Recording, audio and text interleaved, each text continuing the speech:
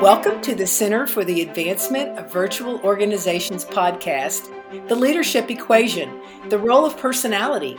I'm Melody Rawlings in the School of Business at North Central University, and today I'm joined by Dr. George Manning from Northern Kentucky University. Dr. Manning is a professor of psychology and business and an internationally known speaker, author of 11 books, and consultant to business, industry, and government. This is a very special podcast for me because Dr. Manning was my very first professor when I was an undergraduate student. I took his Intro to Psychology course, and it was one of my very favorite classes. Not only my first year of college, but I've always remembered what I learned in that course and how Dr. Manning made learning fun. So here we are, years later, we won't say how many, recording a podcast together. Dr. Manning, welcome and thank you so much for taking the time to come and chat with me about the role of personality in leadership. Well, it's a big honor for me and for Kent. Kent's not with us today on this, but he's with us in every way, and he's probably listening as we talk. So we're happy to be here. That's great. And I know the 2022 7th edition of your book, The Art of Leadership, that you co-authored with Dr. Kent Curtis, that you just mentioned, was recently released, and we will center our discussion on a chapter from that book. And by the way, Dr. Curtis was my doctoral chair and mentor. What a privilege it is to know both of these esteemed authors. And the book has meant so much to me through the years, and I've cited it often. It is a popular text among students and practitioners alike, and I have always appreciated that it's written in a very relatable and easy to read format. So let's go ahead and jump into some questions that I would like to ask you, Dr. Manning. So in Chapter 15 of The Art of Leadership, you discuss the role of personality in leadership. But as part of that discussion, you describe the importance of self-concept. So would you share with us what self-concept means and how it affects our lives? I think after basic biology, the three most important things that will determine a human life are the people we're around and the books we read and our self-concept. And if you'll think about it, maybe we've been around people who would tear us down if they were given a chance, or been around people who would lift us up and make our life great if given a chance. To me, it's a IQ test to surround yourself with people who will lift you up and make your life great at any point in time. And there's a thought, a theory to test that at any point in time, we become the average of our 5 best friends. So you for sure want to be around people who are positive versus negative, and healthy versus unhealthy, and be that way yourself, too. With regard to books, if you want to know what's going to happen in a society 10 years, 20, 30 years out, look at the books that the children are reading in their ages, especially 10 through 20. And it helps explain a lot. So the books we read, and by extension, other media, whether it's videos and films and games and such, help decide a human life. So the answer is to, if it's garbage in and garbage out, and if it's good in and good out, be sure to expose oneself to right thinking and concepts of virtue and concepts that are helpful to the person and the society. And the third is the self-concept. And if we look in the mirror and say, you got your problems, but you're okay, it's kind of reflective of a positive self-concept. But if you look in the mirror and you say, you're too this and not enough that, and these thoughts can put you in a bad mood, which would result in bad behavior, which could reinforce the bad thoughts in a terrible spiral downward. So what we want to do is deal with reality, but accentuate the positive, especially with regard to our concept of ourself. And, I got a good example of that. In the book, I talk about there was a banker who would regularly drop a coin in a beggar's cup. Unlike most people, the banker would insist on receiving one of the pencils that the beggar had with him. The banker would say, "You are a merchant, and I always expect to receive good value from the merchants with whom I do business." One day the beggar was gone. Some years later, the banker walked by a concession stand, and there was the former beggar, now a shopkeeper. The shopkeeper said, "I always hoped you might come by some day. You are largely responsible for me being here. You kept telling me that I was a merchant. I started thinking of myself that way. Instead of a beggar receiving gifts, I started selling pencils, lots of them. You gave me self respect and caused me to look at myself differently." So, our self concept at any point in time um, is a unfolding thing. And we have developmental tasks of childhood and teens and young adulthood and middle adulthood and later adulthood and so on. And if we're making progress toward achieving those developmental tasks, our concept of ourselves will be positive, and it'll be helpful for dealing with the future challenges that we have. So, self concept is a very important subject.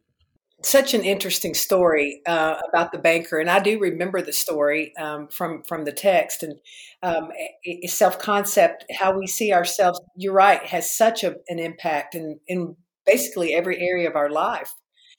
And that also makes me think of my next question, which is about personality tests. So most of us do love to take personality tests and kind of see where we fall on the scale. And I know that you and Dr. Curtis have included many fun and insightful assessments in each chapter of the book.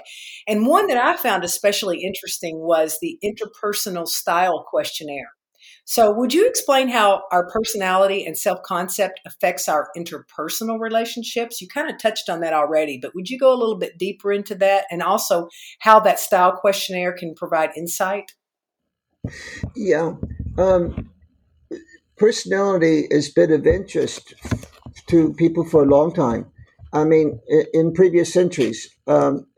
There's a person who had great impact in the 1800s in the field of philosophy and theology and psychology. Uh, a Danish fella, Soren Kierkegaard. And in terms of personality, he thought there were two kinds of people: drivers and drifters on the one hand, and givers and takers on the other. And he thought a person would be well served, a family, a society would be well served if you had driving givers, not drifting takers, in terms of personalities.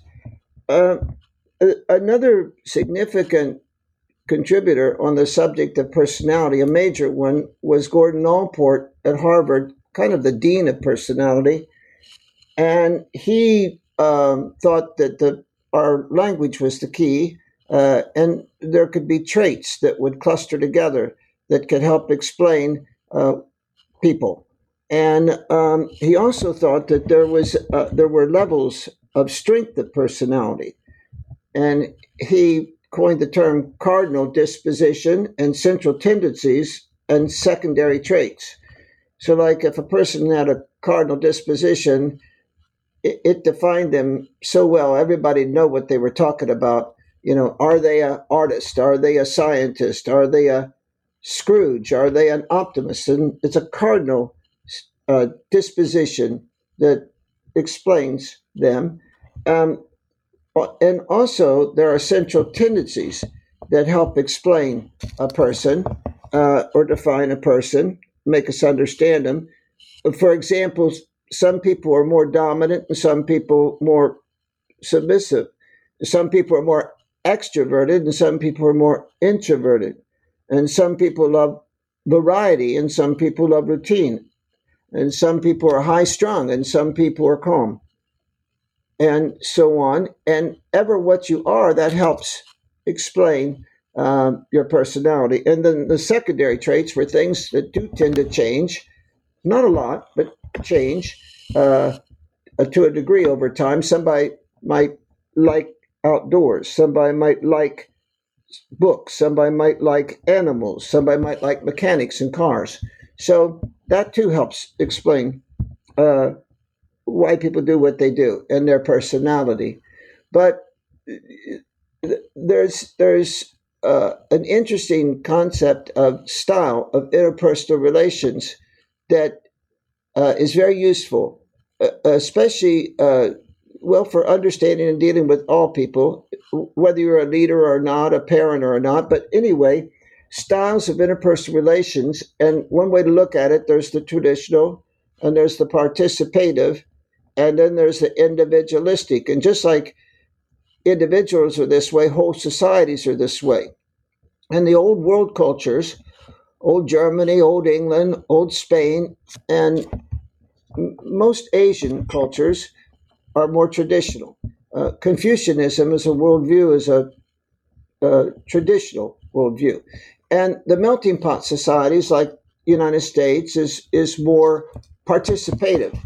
In fact, 60% of Americans would be that way, and 20% would be the more traditional, and 20% would be this third style of interpersonal relations, more individualistic. And they tend to be found in the Mediterranean, the French, the Italians, the Greeks.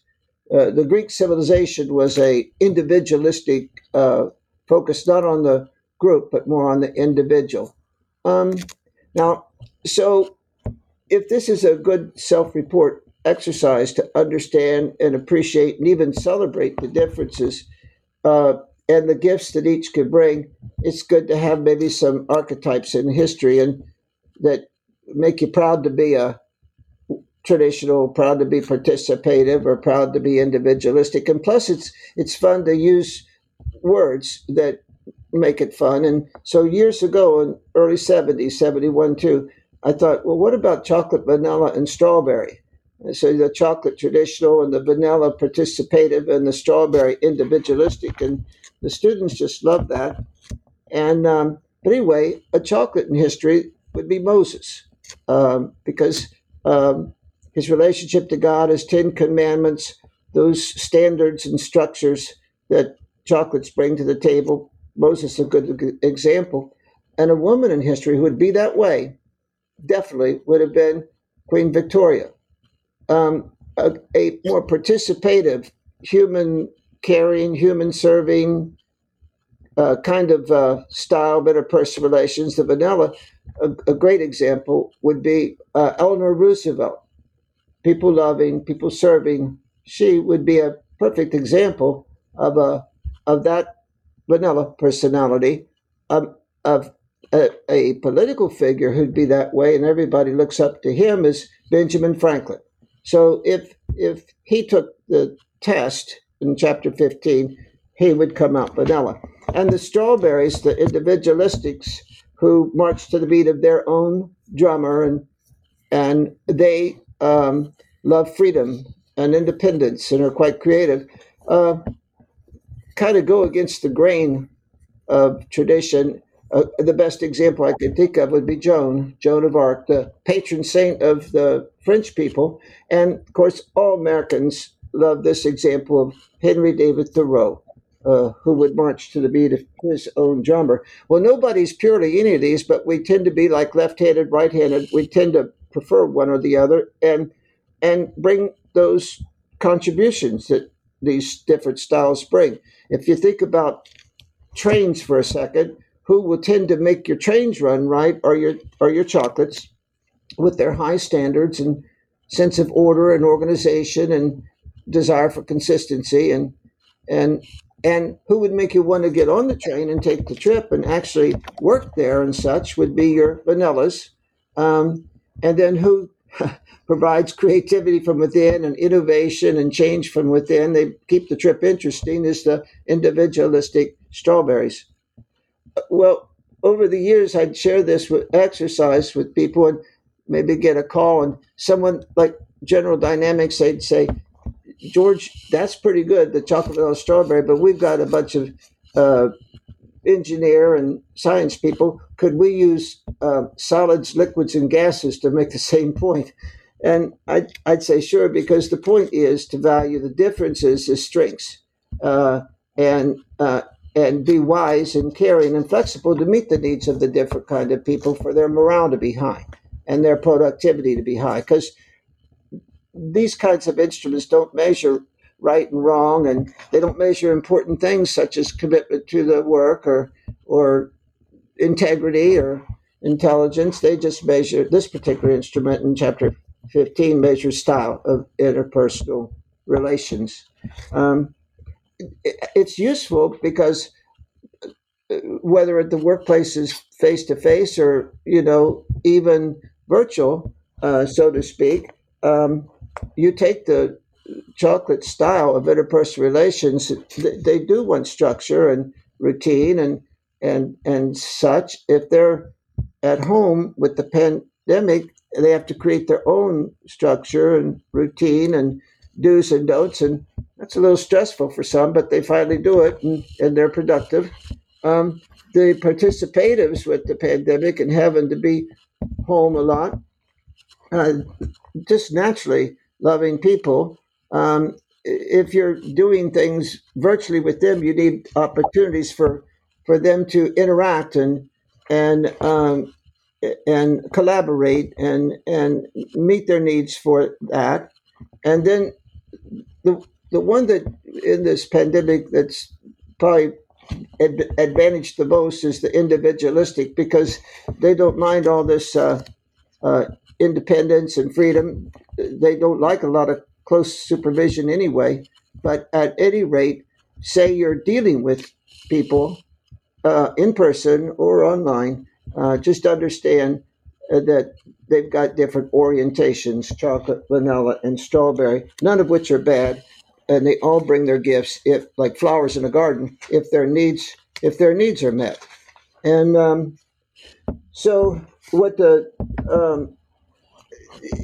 I had a wonderful professor, Viktor Frankl, in the 60s in Vienna, Austria. And he said, the United States is lucky because it's got a Statue of Liberty on the East Coast, but what it needs is a Statue of Responsibility on the West Coast.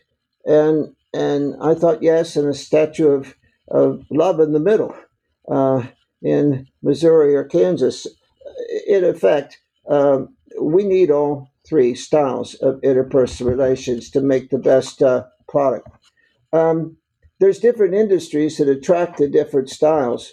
If you take law enforcement, for example, or nuclear power plants, for example, wherever there's safety involved, you'll tend to find more chocolates. And then wherever there's the people relationship that matters so much, like education and family practitioners, family doctors, and such, you'll find more vanillas.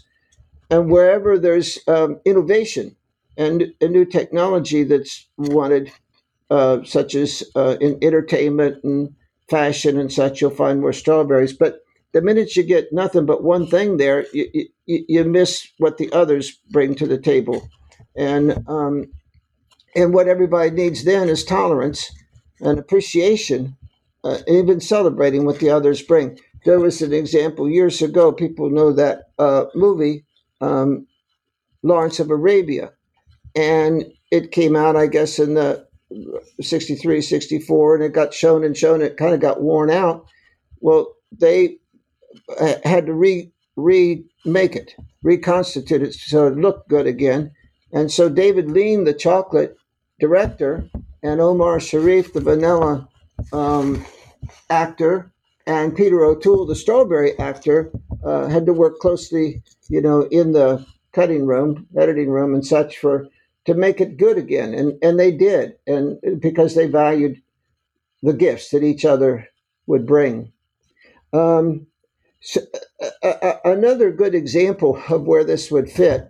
Um, Years ago, there was a conference devoted to aviation safety, and the subject was communication plays a part, and the importance of personality in the cockpit, in the control tower, and in the boardroom. And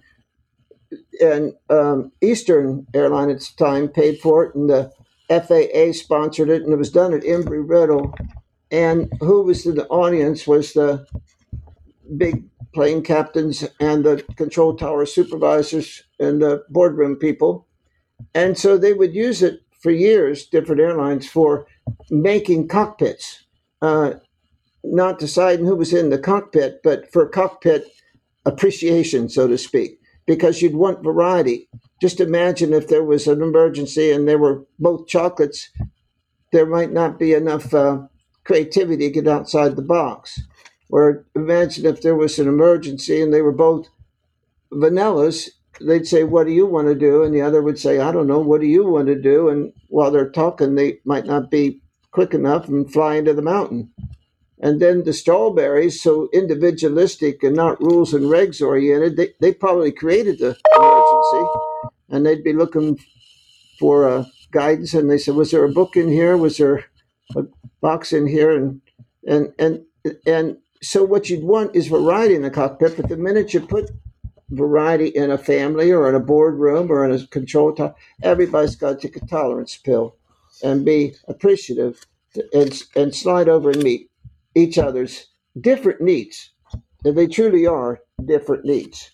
And so I think that tests like that, they're called typical performance versus maximum performance tests, can be useful, not to decide who to parole or who to marry, because it's probably been no validity study done, and that would be an abuse of them, but to understand and appreciate differences. Just imagine, for example, you had three bosses, and over time, and if they were this traditional chocolate, that person's strategic emphasis would be on stability and standards. If you had a vanilla boss, his emphasis would be on communication and teamwork as a strategic emphasis for success. And if it was an individualistic kind of leader, it would be on innovation and change. Just like behavioral norms for the traditional boss, they would want rules and policies and procedures, and the interactive vanilla boss would want warmth and support as a behavioral norm, the team concept. And the strawberry individualistic boss would feature and want independent effort and creativity.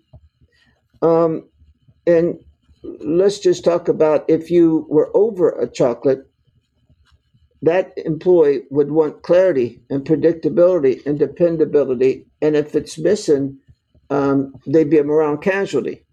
And if you were over a participative vanilla employee, let's say, they like encouragement and involvement in the activities and to be appreciated.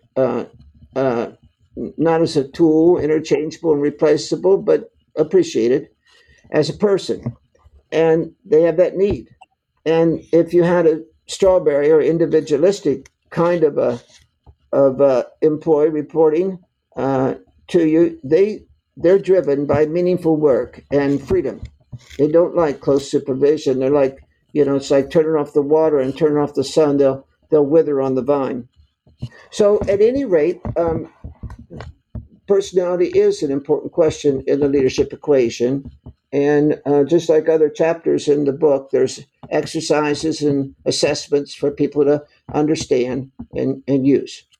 That's great information. I love that you talk about gifts that each one of us have and that each one of us bring to the table, and I love the also the analogy of the flower garden. So everybody, if all the flowers in the garden all look the same, it just wouldn't be as beautiful or lovely as it is with all the different types of flowers. So I love that analogy.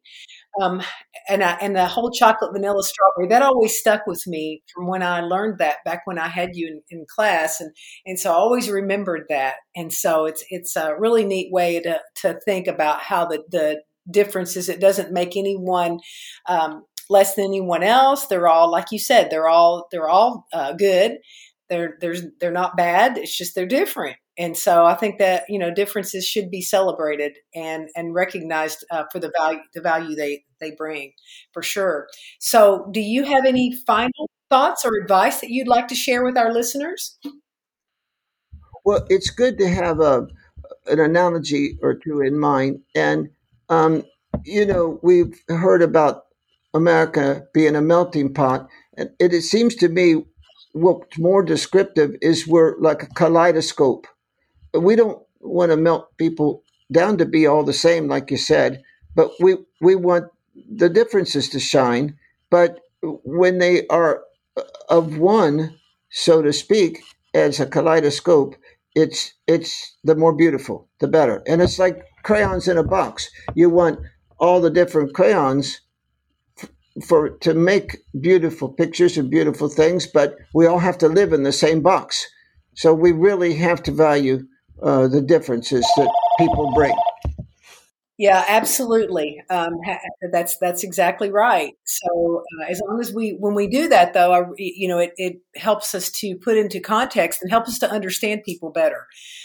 So that because we all are different.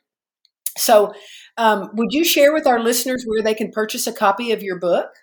Well, you know how there's what they call trade books and then there's what they call textbooks, and textbooks cost a fortune. So where they would find this is on McGraw Hill's website. Then time goes on, they would find it on Amazon. The previous editions are on Amazon. This one the seventh edition will be on Amazon as well. And but for now, the right thing to do is check with McGraw Hill. Sure. And so the title of the book is The Art of Leadership by Dr. George Manning and Dr. Kent Curtis.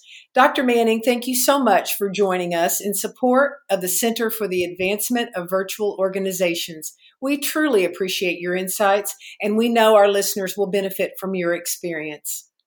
I really enjoyed being with you, and a low-tech person like me, we appreciate all the help that we can get from the high-tech people because there's so much to be gained with these things like the internet and the computers and all. So I know your audience is oriented that way, and I'm thankful for it.